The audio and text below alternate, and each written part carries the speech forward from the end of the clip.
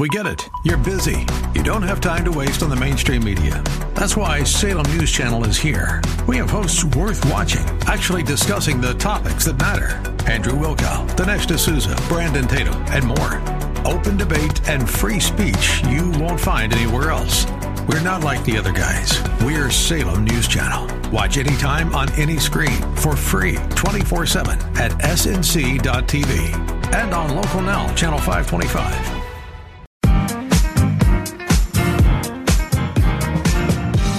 Hey everybody, welcome back to The Common Good, AM 1160, Hope for Your Life, alongside Aubrey Sampson. My name is Brian Fromm. Really glad to have you with us today. Aubrey, today is Veterans Day, and understanding that it is Veterans Day, I thought it appropriate that this should be how we start the show today. Like, it is absolutely an important day that we all too often look past. Why is this holiday, amongst many of the others, why is Veterans Day such an important one for us to pause and to reflect upon? You know, I think obviously Veterans Day is honoring all of our veterans. Memorial Day is honoring the veterans who we've lost, but this is honoring veterans far and wide, alive and past, from all of the various wars. And, you know, I think the reality is some of these veterans, like, this is the last generation of the World War II veterans, at least.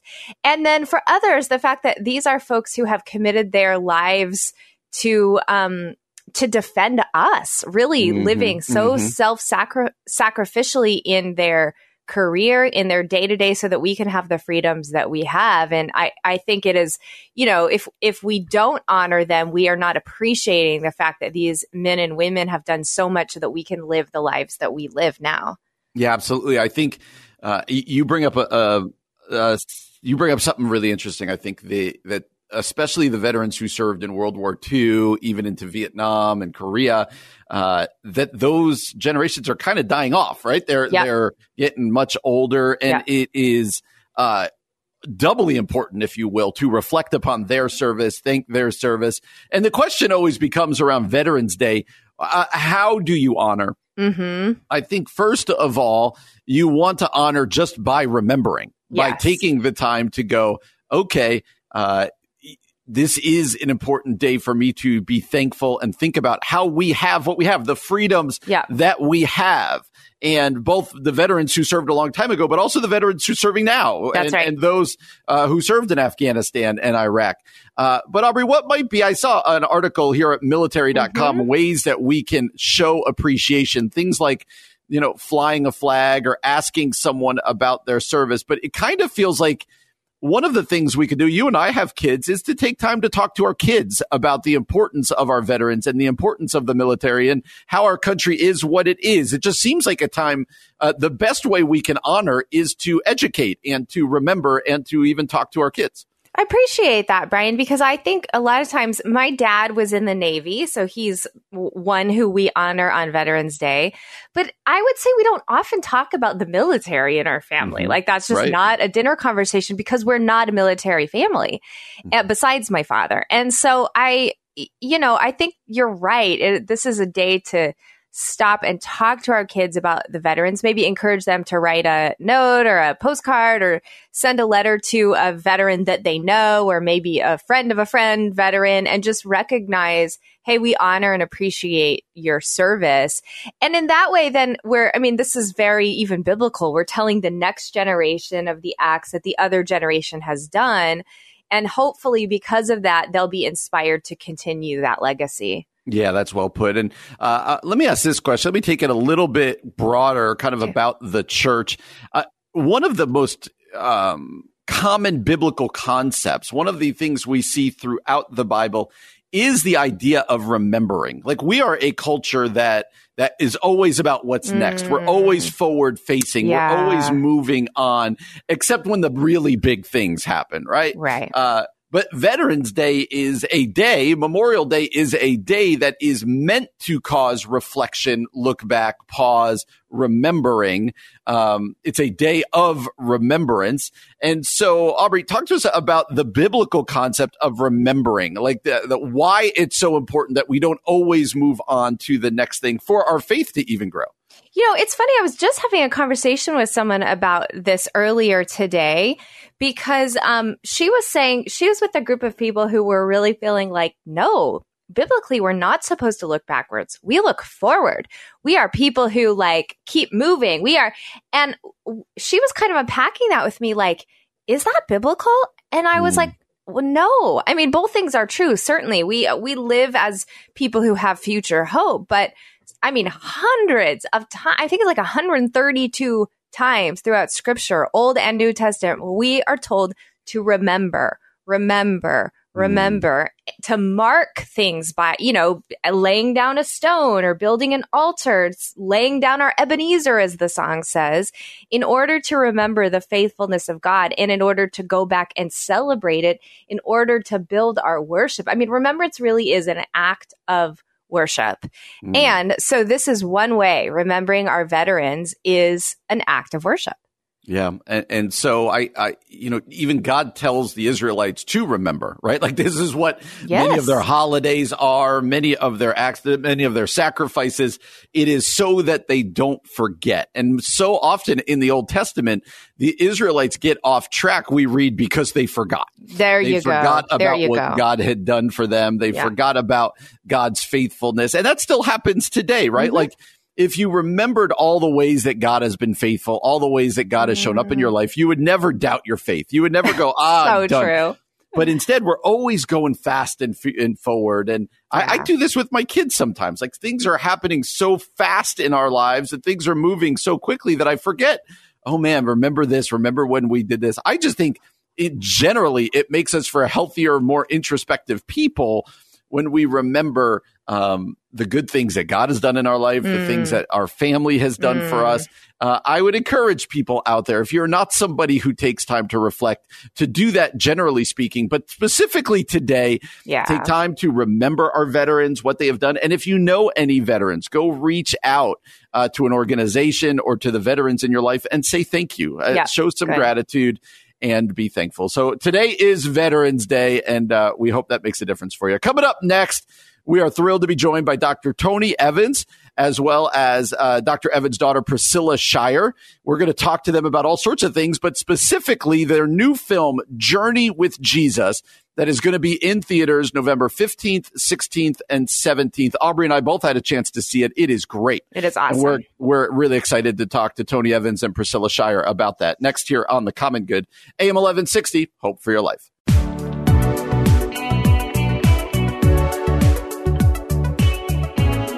Hey, everybody. Welcome back to The Common Good here on AM 1160, Hope for Your Life, alongside Aubrey Sampson. My name is Brian Fromm, and Aubrey and I are thrilled to be joined by Dr. Tony Evans. He is the founder and senior pastor of Oak Cliff Bible Fellowship in Dallas. He's also a teammate here on the station. You can hear The Alternative with Dr. Tony Evans Sundays at 5 p.m. right here on AM 1160, Hope for Your Life. And also joined by Priscilla Shirer. She is the co-founder of Going Beyond Ministries. Dr. Evans and Priscilla, how are you? Thank you so much for joining us today. Thank you. We're glad to be with you. Thanks for having us. It is absolutely our pleasure. And we're having you guys on to talk about your new film called Journey with Jesus, which is in theaters November 15th, 16th, and 17th. Priscilla, let me start with you. Just tell us the background of this movie. What's it about? What is it? And what was it like for you guys to put this project together? Well, it is based on a journey through the land of the Bible, through Israel. So we traveled there, and through key points on the landscape there, we were able to just sort of record what was happening in that area in the scriptures. And it really does help to put flesh on what people are reading in their Bibles about what Jesus did, what he said, why he was in a particular place when he said it, and what the significance of that would be. So it was a pleasure to be able to do that with my dad, Dr. Evans, and my sister, and to just be there as a family and experience that together is something we're looking forward to sharing with others through this film. Yeah, that was absolutely a beautiful part of it. Just your family reflecting together on the life of Jesus was really, really meaningful. Dr. Evans, what do you hope viewers will take away from watching this film, Journey with Jesus?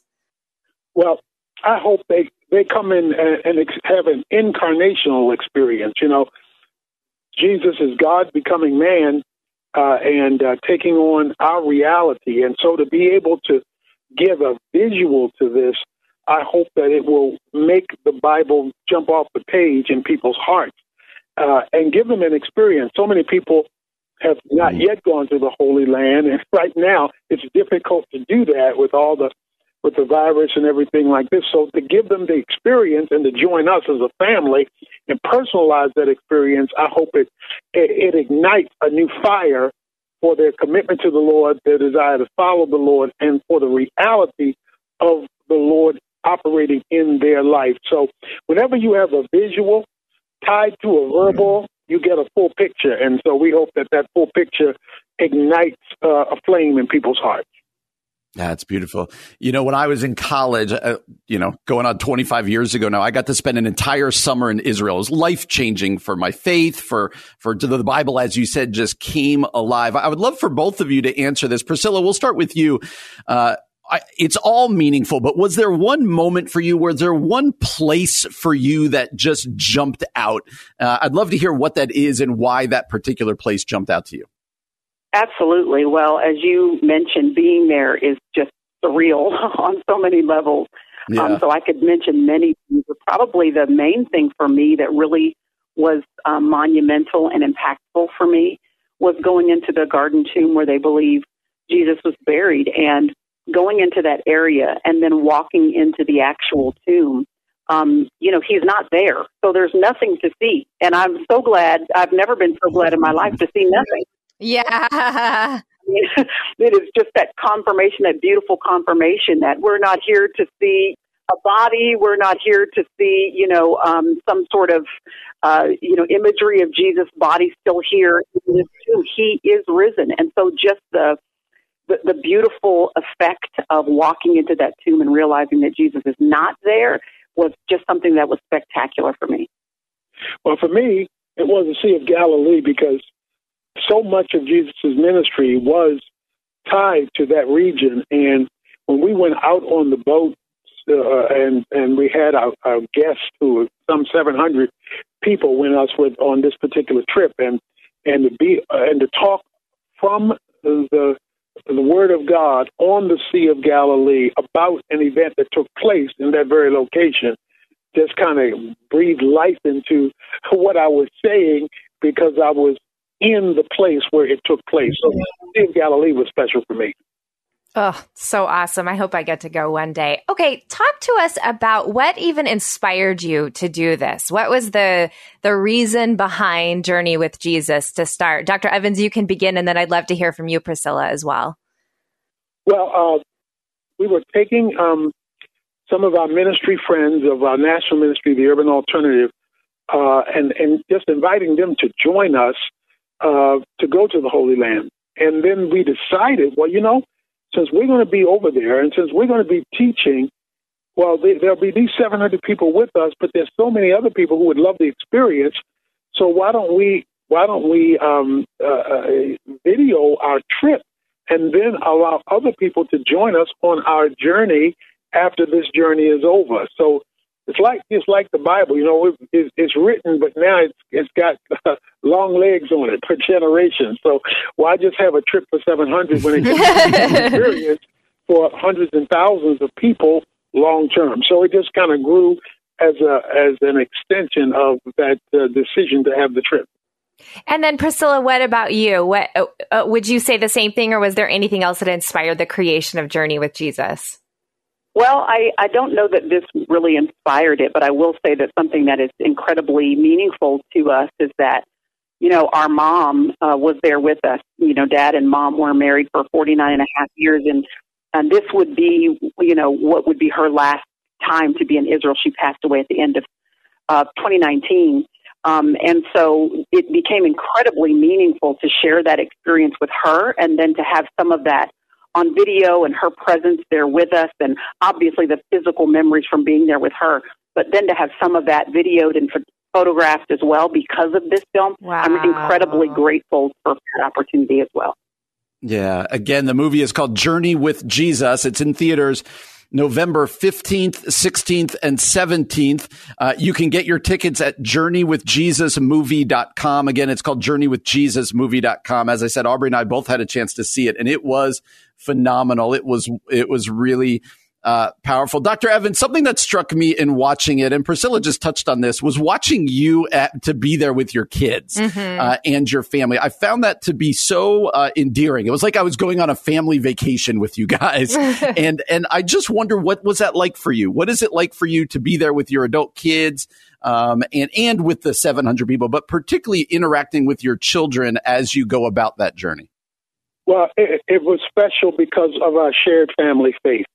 You know, we've always been close as a family, and so whenever we can, everybody's so busy, we do things together. And this was a special trip at a special time that we could be together as a family and rehearse in the Holy Land our common shared faith. And so that made it precious, special, and a ongoing legacy of memory of us together with the Lord in the land where he lived and where he demonstrated both his humanity and his deity. So powerful. I hope this isn't a spoiler alert, but I loved the moment, Dr. Evans, you're talking about your own dad coming to faith. And Priscilla, there's a moment where you almost seem like surprised about his past. And that was so interesting. But then thinking about the generational impact of I think you called him too daddy. Yeah. Yeah, the generational impact of his conversion to Christ, and now thinking about the fact that your family was there in Israel and the ministry impact. That was very, very powerful. You just see how amazing the Lord is, how good Jesus is. I wonder, that seemed like a really inspiring moment. Were there other moments like that where you were just moved by something that God has done because of your time in Israel? Well, being able to have those moments of meditation, when we had communion together as a group, and we were remembering the Lord in a unique, fresh, living way. You know, it's easy for communion to become rote and routine, but you can't do that there. It becomes a visual experience of a reality that you are participating in. So I think that would be a very special, a delicate memory of remembering the Lord around communion, the place where he arose. So that was an exciting time, a sacred time as well. Yeah. Priscilla, there was a moment that I loved. I kind of laughed. I believe you guys were in Magdala. It might have been Capernaum, but I believe you guys were in Magdala. And you and your dad and the tour guide were talking in the kind of the synagogue area. And the tour guide said, Jesus very well might have sat on that stone right there. And you got up and went and sat on the stone. You were like, I want to go do that. We've kind of touched on it again, but for people who've never been to Israel, what is that feeling you get? What is that kind of profound goosebumps that you get when you hear like Jesus literally might have walked here? What does that do for you and your faith? I think it cements it. I think that it allows someone who, it's just like if someone were, writing you letters that was a pen pal, and you'd been reading those letters over the course of a year or two or 20 years. But then when you meet that person that's been writing those letters, that friend that you've only known through their words, and then you maybe visit them on their turf, and you walk and you see the elementary school they went to, the church that they went to, the place where they lived. You walk, you visit the stores that they shopped at, all the things you've only read in letters. It just sort of puts flesh and magnifies and deepens the relationship you have with this person that's been a pen pal up until now. That's sort of the feeling where we have come to know him and love him and experience him through the scriptures. But when you walk in the places where he walked and you see the details and dynamics that have been sort of hewn from the experts and the scholars and the archaeologists and the people who've been able to really uncover the paths and the places where Jesus moved and walked, it really does cement and deepen a friendship with Jesus. I love that. And I love that you're giving so many people the opportunity to walk where Jesus walked through this film Journey with Jesus. Let me ask you both one more question. Just thinking of your mom and your late wife. This has been a hard year for a lot of people. Obviously, there's been a lot of loss, a lot of pain. I wonder if you could just speak a word of encouragement over some of our listeners who are hurting. Dr. Evans, would you begin? And then Priscilla, I'll ask you to do the same thing. Well, it's interesting that you would ask that question now. Me and my kids just came out with a book called Divine Disruption. And the subtitle is, Keeping Hope When Life Breaks Your Heart. And each of us speak into that book to talk about the hope that we have in Christ in spite of the pains that life brings our way. And so without that hope where you are wandering, there is no anchor for your life and certainly for your soul. So to be able to have the hope that we have in Christ, even with the disruption that took place in our family, is life-giving, because it means that you grieve hopefully, not hopelessly. And so that's the message that we put together in that book, and that was the experience that we remember when we look at the film. Absolutely, and I would just echo that, the idea of an anchor that keeps you steady when life is uncertain and when it's unsettling, and all of our reality, no matter where on the globe you live, over the past 2 years, all of us have been incredibly unsettled with everything that has happened in the world. And then, of course, personal losses that many other people, including us, have faced. My mother was one of 8 people that we lost in our family over the course of 2.5 years. And so there was this incredible rippling of difficulty and tragedy and hardship and kind of shock back to back in our family.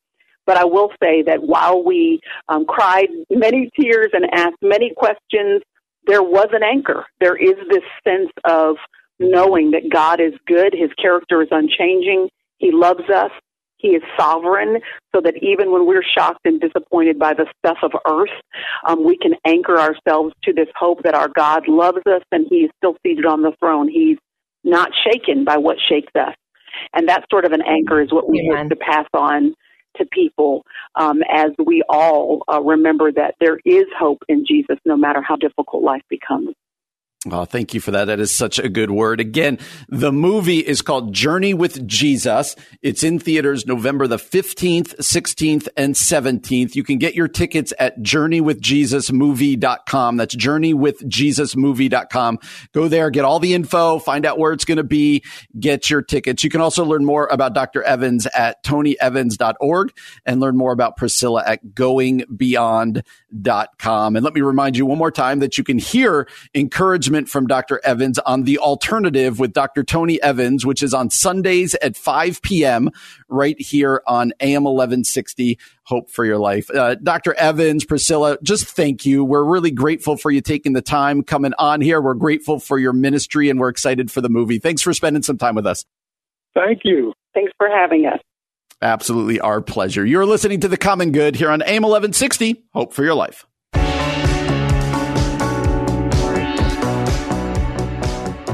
Hey, everybody. Welcome back to The Common Good. Hope you're having an enjoyable evening. My name is Aubrey Sampson alongside my co-host Brian Fromm, and we are so glad that you're with us today.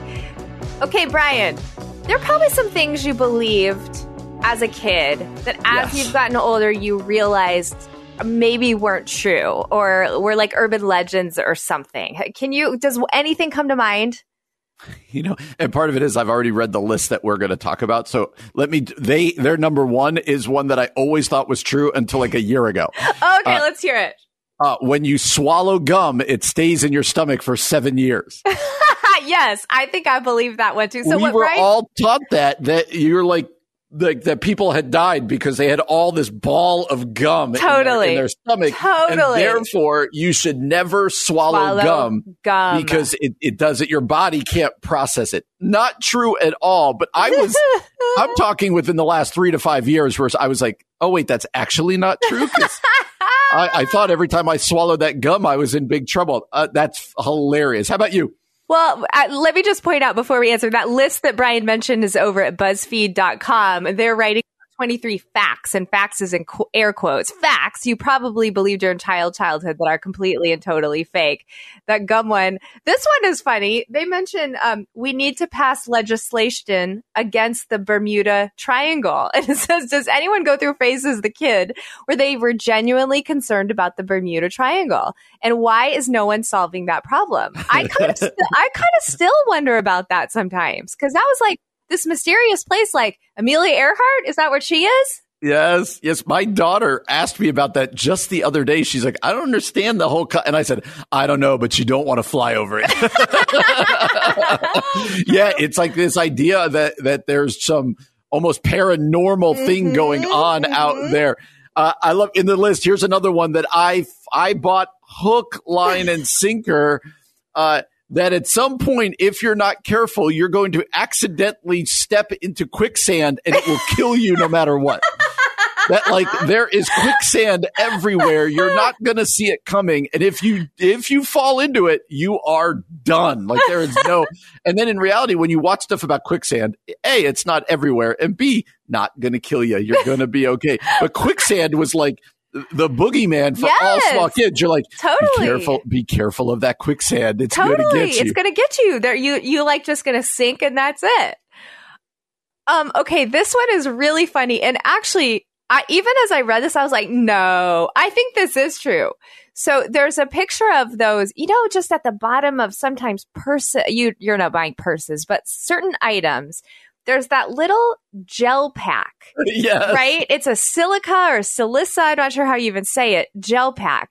It says these things, this is the lie that we believe. These things are some of the most poisonous objects on the planet. It says on BuzzFeed, they're actually non-toxic. But I mean, I still grab it and throw it away right away because I don't want it in my house because I'm a little afraid of what's in there. It's so true.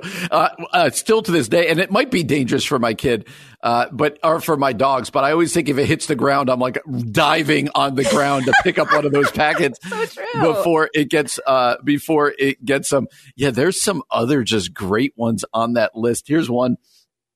I would love to know where this came from, that if you tear the mattress tag off of a mattress or a pillow, it's actually illegal. Right. And I don't know if that's actually true. They word it tearing off the mattress tag as a capital offense. But you remember that? You were like, don't ever cut the tag off a mattress. No, you're not supposed to do that. But now that you're an adult, think about that. Maybe people out there go, no, that is actually illegal for some reason. But right now I'm going, why would me tearing a tag off of my mattress be a big deal to? I don't know. I would like to find out because I buy pillows a lot. I like to decorate with pillows. They still do say that on there. I can't remember what it says, but it's a criminal offense to take. But I don't know why. What is the reason behind that? I cut them off. I'm putting myself out there. I put them off. They put another one on here that, oh my gosh, this is my childhood. That if you're in your basement or in your garage or something, that the second you turn off the light, you need to sprint out of there because totally. Yes. I watched enough horror movies, especially Nightmare on Elm Street or Friday the 13th.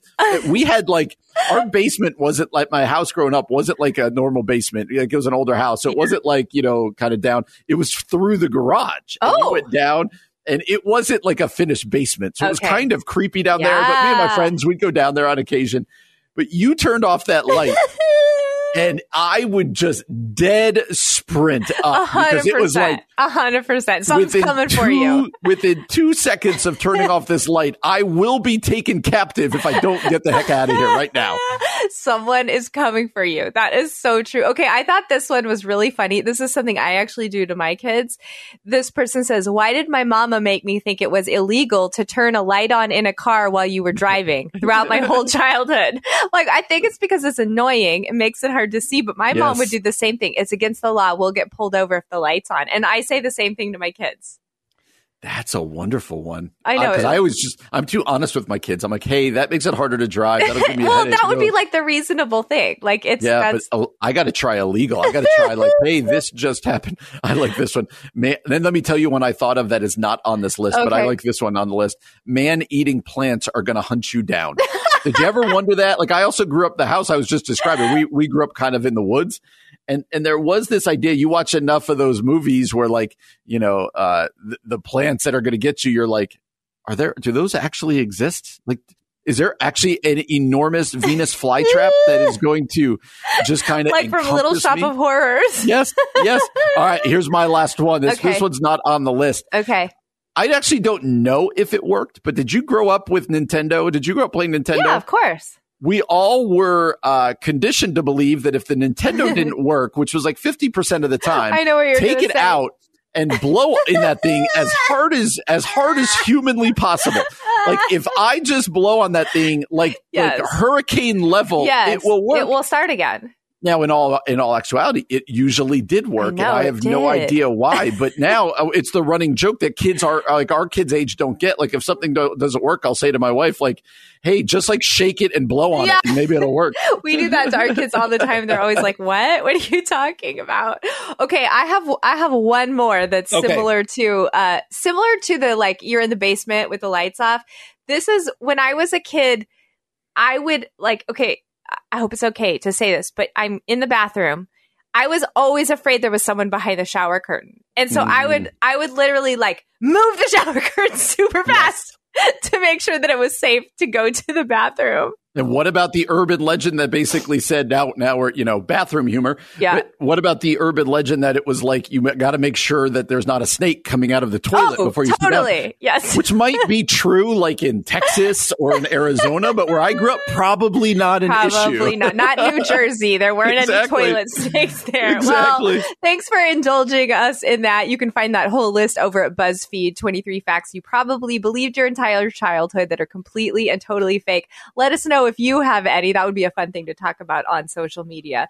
Coming up next, we're joined by Tony Ciro, the regional director for the Upper Midwest for Samaritan's Purse. We're going to talk with him about Operation Christmas Child. You're listening to The Common Good on AM 1160. Hope for your life.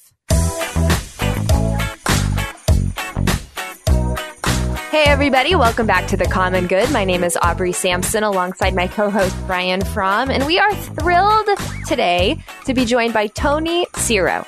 Tony is the regional director for the Upper Midwest for Samaritan's Purse, and we are so excited to talk to Tony about Operation Christmas Child, the impact that it has, and their National Collection Week, which is coming up, I think, just next week, November 15th to November 22nd. So, Tony, thanks so much for being here with us today.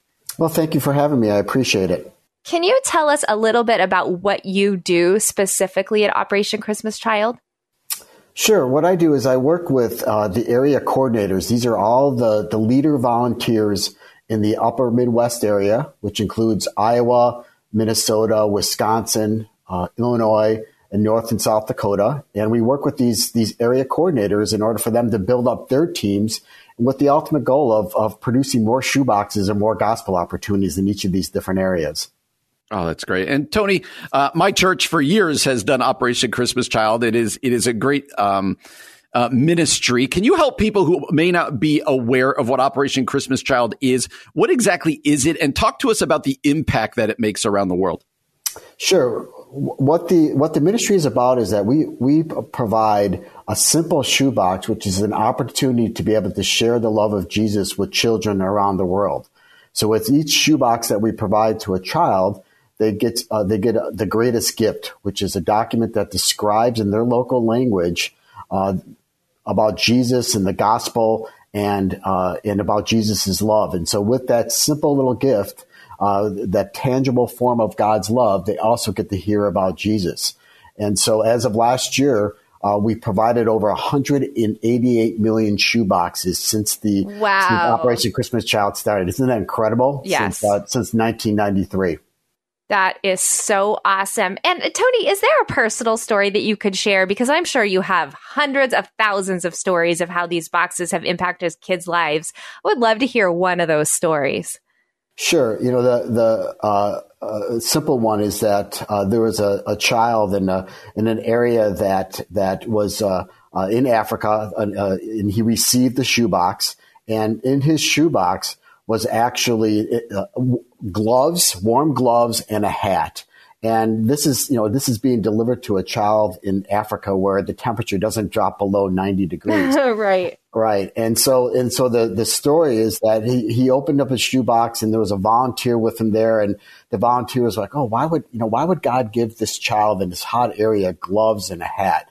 But then she looked down and noticed that the child was missing two of his fingers. And so the child put these gloves on, and he just had the hugest smile on his face, because now he said, look, I have 10 fingers, just like all of my friends, and started running around and was really excited. And later on, unfortunately, we found out that he had lost his 2 fingers because his parents went to the witch doctor when they were sick.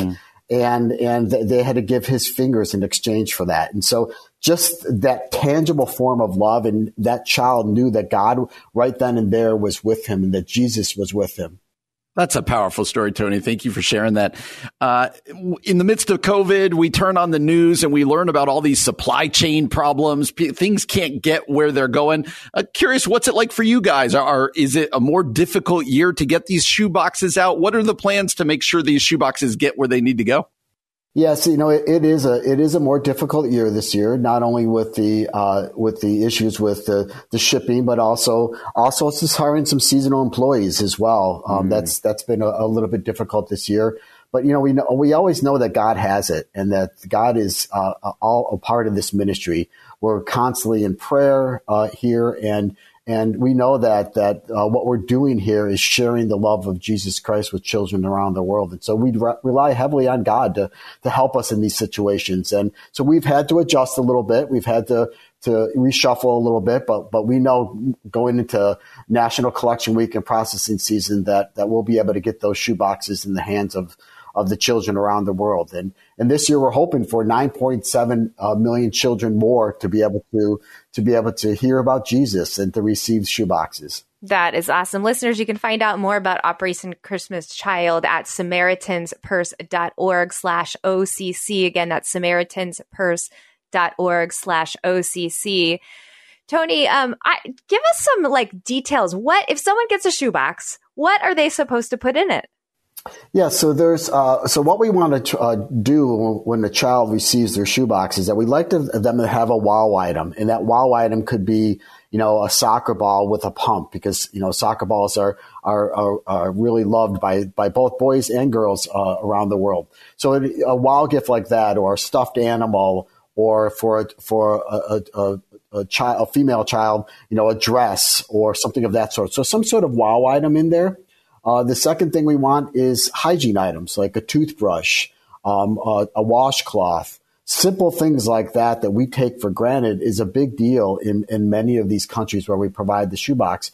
And then the last thing is school supplies. In many of the places that we deliver the shoeboxes, kids can't go to school unless they have school supplies. And so by providing those school supplies like pens and markers, and notepads in their shoebox, this is enabling these kids to go to school. So those are the 3 categories of items that we always want to see in a shoebox. And Tony, as I mentioned earlier, I've always been a part of churches that do Operation Christmas Child. That makes it easier, right? You get the box at your church, you return it to your church. But what about people out there who maybe aren't a part of a church or whose churches don't do this? Can individuals do this? And if so, how does that work? Because again, as I told you, I'm only kind of used to it from churches. How does it work for individuals to do it? Yeah, that's a great question. Absolutely, individuals can do it. All they need is a shoebox. They can either get, an Operation Christmas Child standard shoebox, or they can take one of the shoeboxes from their home and go off and pack. We do have individuals that aren't affiliated with churches that do pack. What they could do then, once they pack that shoebox, they could take it to one of the 4,000 locations we have nationwide to drop off that shoebox during National Collection Week, which is next week between the 15th and the 22nd of November. And so absolutely, they can pack as individuals. We encourage that, and it's simple to do. Oh, that's so awesome. And Tony, we kind of touched on this before with that powerful story of the glove for that child in Africa, but talk to us one more time about just the difference that these boxes make in a child's life. Yeah, in many of the situations, these children, they've never received a gift. Another story that I'll share with you is that we have a child who received a shoebox when she was in Guatemala in an orphanage, and you would think that the dress would be important to her, or the stuffed animal would be important to her, but what ended up being important to her was a toothbrush, because in that orphanage, at night, the 10 girls that she was in the orphanage with all shared a single toothbrush. And so that little simple toothbrush, once again, showed her the tangible form of God's love. Oh, that is so awesome. Again, you can learn more about Operation Christmas Child at SamaritansPurse.org/OCC. Again, go to SamaritansPurse.org/OCC. Tony, thanks so much for being here with us today. I appreciate it. Thank you for having me. You're listening to The Common Good on AM 1160, Hope for Your Life.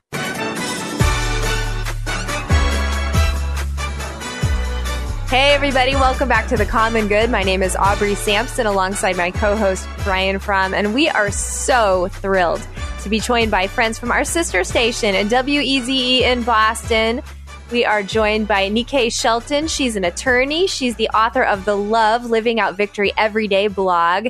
We're also joined by her husband, Eric Shelton. He's a senior pastor of Living Elevated Church.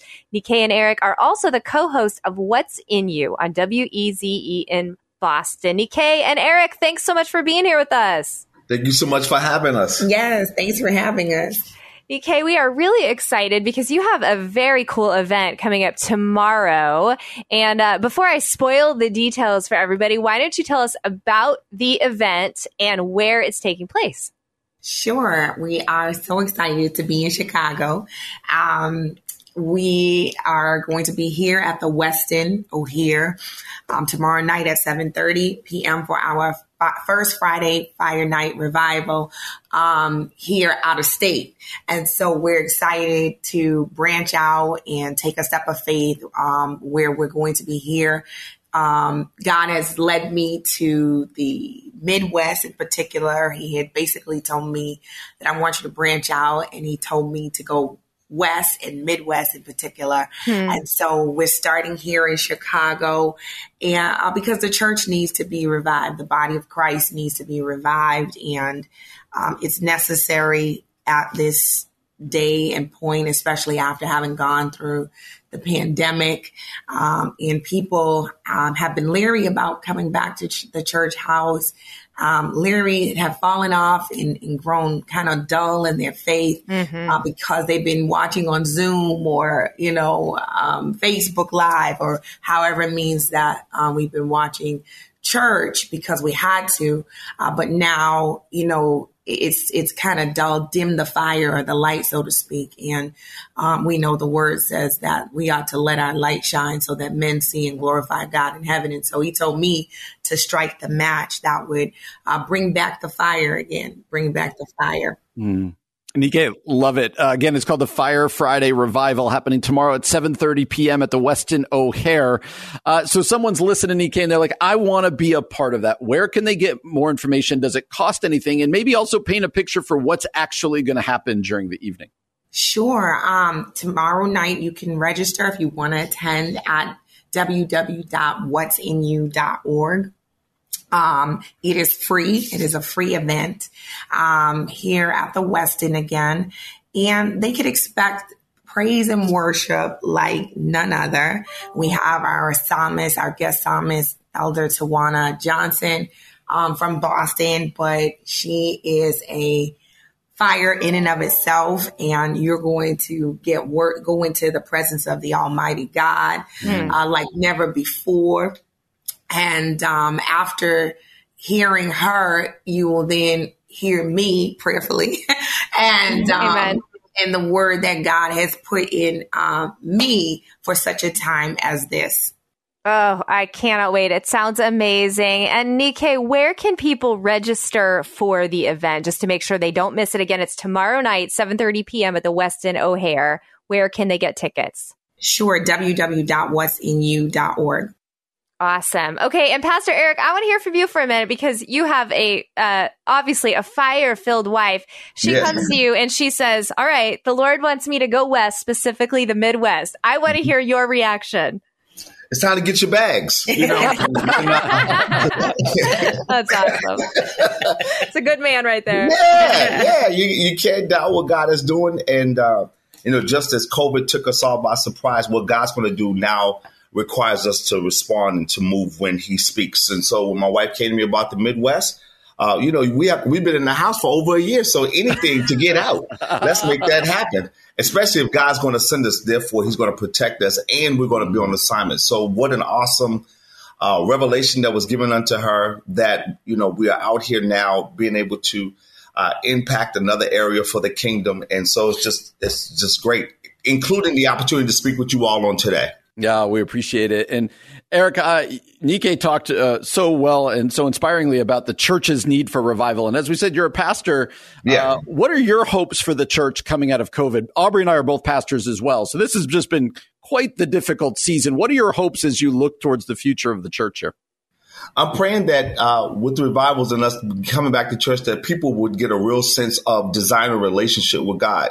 Never get caught up with coming to church for religion or rituals or routine, but really design a relationship with God. We've lost a lot of people over this time period, but we did not lose God in the midst of it. And so what we want to do is be able to say, listen, let's get back to church. Let's heal together. Let's fellowship together. And let's get to know the God who created all things, that we may really understand our purpose and our calling, as it also extends to our broadcast. What's in you? People don't know what's in them. So prayerfully, they'll begin to desire to know God more, that they may really learn what's in them and what their calling, their purpose is. Amen. And Nike, that's a good segue, because I would love to hear from you about what's in you. Again, you could listen to it on WEZE in Boston. What's really the heart and purpose of the show that you two do together? It is to really highlight and bring forth the purpose out of each and every person. The show actually started as What's in Your Belly, which came from a sermon that I preached regarding, the scripture that says, John 7 and 38, he that believeth on me, like the scripture says, out of his belly shall flow rivers of living water. And so really building up the people of God to know that it's faith that moves the mountains. It's our belief system. Do we really believe the word of God like we should? And it's only then that we begin to see our purpose. We begin to see what God has really put us here for. To give him glory is definitely one of them. But how do we give him glory? And whatever we're doing, whatever he's told us to put our hand to do, and not looking back at what was yesterday, even when it gets difficult. There are times when I'm like, God, am I going the right way? Am I doing the right thing? Because nobody showed up.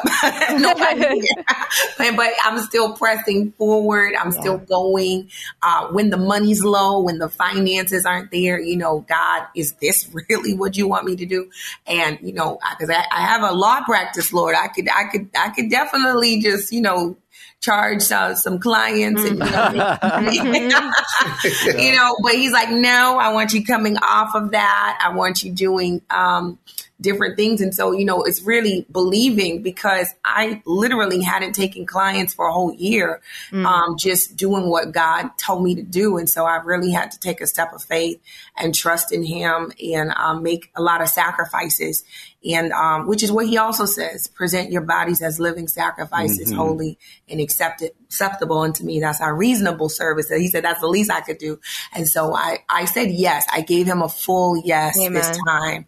And pulling that purpose out of people and letting them know that even when things get difficult doesn't mean that it's not where you're supposed to be, but it might be exactly where you're supposed to be, because God is putting us through the test and through the fire, but we know we come out of the fire as pure gold. That's great. Nike, with like the minute or two we have left, you're inspiring. So I just want to let you make, for lack of a better word, a sales pitch. That person's in their car right now. They're going, I got stuff to do tomorrow night, but this sounds great. Close the deal. Tell somebody why they should come tomorrow night. You need to be here because you know good and well in your spirit that you just haven't been in the place that God wants you to be. You know that things with him and you have not been really connected.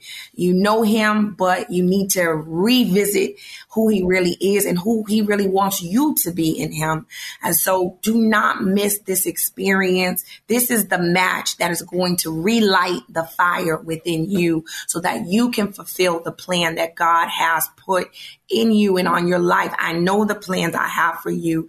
They are to give you an expected end, not just rambling on and, walking around waywardly, but for you to have a certain direct path in him. And that's what God wants to do in this season. Amen.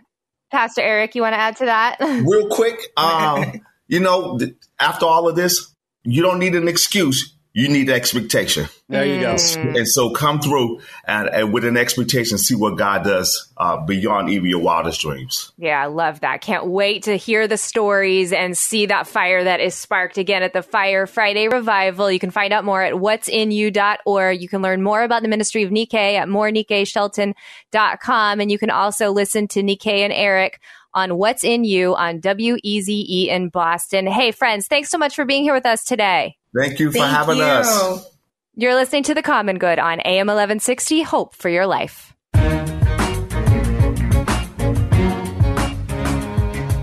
Hey, everybody. Welcome back to The Common Good. My name is Aubrey Sampson alongside my co-host Brian Fromm. And we have probably our favorite and cutest special guest with us right now. I don't know if Brian would agree with that or not, but it is my hubby, Kevin Sampson. Kevin, thanks for joining us today.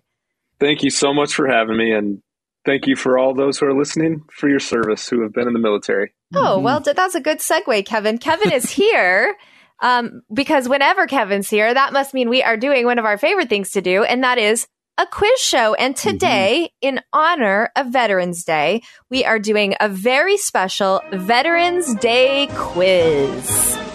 Veterans, we salute you, we honor you, and we thank you. And now it's time for a special Veterans Day quiz. Here's your host, Aubrey Sampson. Are you guys ready? We are ready. Although I feel like I should be allowed to weigh in on cutest and whatever else you just... I don't want to sign on that. I'm not sure I can sign on to that one. Okay, so you're not co-signing that. That'll just be for me. Let the record show Brian is not admitting to that. Okay. Yeah. You just threw fuel on my fire. I'm coming strong on this quiz. Let's go. Kevin's out. He's walking away. Okay, so just so the people know, we have a 2-to-1 situation. Brian has won the quiz show 2 times. Kevin has won 1 time. So this is like a tie-making moment right here in honor of the veterans. Are you ready? I'm ready. I'm ready. Here we go. All right. Question number 1. Veterans Day was originally known as what? Armed Forces Day, Armistice Day, Ceasefire Day, or Uniform Holiday? Brian, what say you? I go with A. Okay. Armed Forces Day. Kevin, what say you? B. Armistice. It was Armistice. Oh, yeah. Well done, Kevin. Well done, Kevin. Okay. Question number 2. What is the significance of the date November 11th? Is it that the armistice between the Allied forces and Germany was put into effect on the 11th hour? Is it that the armistice between the Allied forces and Germany was put into effect on the 11th month? Is it that the armistice between the Allied forces and Germany was put into effect with the signatures from 11 military leaders? Or is it that the armistice between the Allied forces and Germany was put into effect 11 days after the end of the Great War? Brian, what say you? Man, they all sound good to me. I'm going to go with A again. A. Okay. Kevin? There were such long answers. So true. What was C? What was C? C was the signatures of 11 military leaders. No, what was B? B was the 11th month. Yeah, we'll go B. Okay, you guys are both correct. I would accept answer A and B because the armistice between the Allied forces and Germany was put into effect on the 11th hour on the 11th month in 1918. Wow. Okay. Wow. Well done. It's like a tie. Okay. It's 2-1. It's 2-1 right now. Okay. Number 3. Other countries have similar celebrations to honor their veterans. What does Australia call its version of Veterans Day? Is it A, Remembrance Day, B, Military Honors Day, C, Defense Force Day, or D, Tri-Service Day? Kevin? B has been working for me. B, Remembrance Day? No, B was Military Honors Day. Military Honors Day. Okay, Brian? I think it's I think it's D. Okay, Tri-Service Day. The answer is actually Remembrance Day. All of Great Britain celebrates Remembrance Day, and they practice 2 minutes of silence at 11 a.m. on their Remembrance Day. Yep. Okay. All right, number 4. What year was Armistice Day updated by Congress to be known as Veterans Day? 1950, 1954, 1959, or 1978? Brian? 1954. Okay, Kevin? 78. B. Okay, so this one is a little bit of a tricky one. I'm going to give the point to Brian because it was Dwight Eisenhower originally did this in 1954, but listen to this. In 1978, Gerald Ford had to do it again because the American people were so confused. That's right. That's when it was updated. Well, it was originally updated in 1954. The second updating. So you're tied. Okay. We're tied. All right. Are you guys ready for the next one? Okay. Here we go. All right. Number 5. Of the 16 million Americans who served in World War II, how many are currently still alive? 1,800,000, 500,000, or 300,000? Kevin? 300,000. Brian? My first thought was 500,000. Okay, Kevin is correct. It is 300,000. Only 300,000. That's a whole generation dying away. Another site actually said after 2020 and the effects of 2020, it is already down to 240,000. Wow. All right. Number 6, Kevin, it is 3 you, Brian 2 right now. Here we go. That's right. All right. What is the state with the highest percentage of veterans living in it? California, Texas, Alaska, or Virginia? Brian? Before you read the answers, I thought in my head it's going to be Texas, so I'm going to stick with that. I'm going Texas. Kevin? I'm going to go Virginia because of the military academies. So it's actually, believe it or not, Alaska. Oh, that was good thought about Virginia, though. Yeah, why you went Virginia was pretty good there. Yeah, I was scared there. I will say that... my first thought was Texas, though. Yeah. I will say that Virginia has the highest percentage of veteran women, but overall, Alaska, Maine... That's what I was... Alaska... That's where I was going. Alaska, Maine, and Montana have the highest percentage of veterans living there. All right. Here we go. Number 7. What is our score? Still 3-2. Still it is 3-2. Kevin. Okay, well, we're going to see what happens next. All right, here we go. Number 8. The Arlington National Cemetery holds an annual memorial service every Veterans Day and Memorial Day. The cemetery is home to the graves of how many people? Is it 100,000, 200,000, 300,000, or 400,000? Kevin? My goodness. Those are all, that's a lot, no matter what number. I know. 200,000. Okay, Brian? I feel like whenever you give a lot of numbers, it's always either the biggest or the smallest. So I'm going 400,000. You are correct, Brian. You are correct. It is 400,000. Okay, this is the tie-breaking question and the final question. Oh, final question already. It is 3-3. Are you ready? I'm nervous. Okay, this is a big one. Who said the following?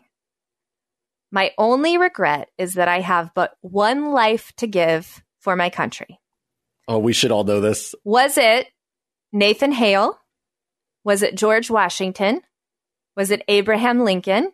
Or was it Frederick Douglass? Kevin? My only regret is that I have but one life. He's Googling right now. It is. I wish I could type that fast.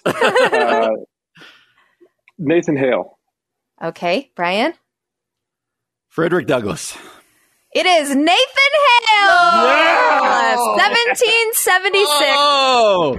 In 1776, he was executed by the British for being a spy. So we officially have Kevin as a winner, but that means we have a tie. Till the next holiday. Aubrey, Aubrey, I have to say that you sounded much more excited when he won than when I won last time. Well, again, the cutest guest, I feel like, deserves the win sometimes. Kevin, thanks so much for being here today. And veterans everywhere, we honor you. To everyone, thanks so much for being with us today. We'll be back again tomorrow from 4 to 6 p.m. For Brian Fromm, I'm Aubrey Sampson, and you've been listening to The Common Good on AM 1160, Hope for Your Life.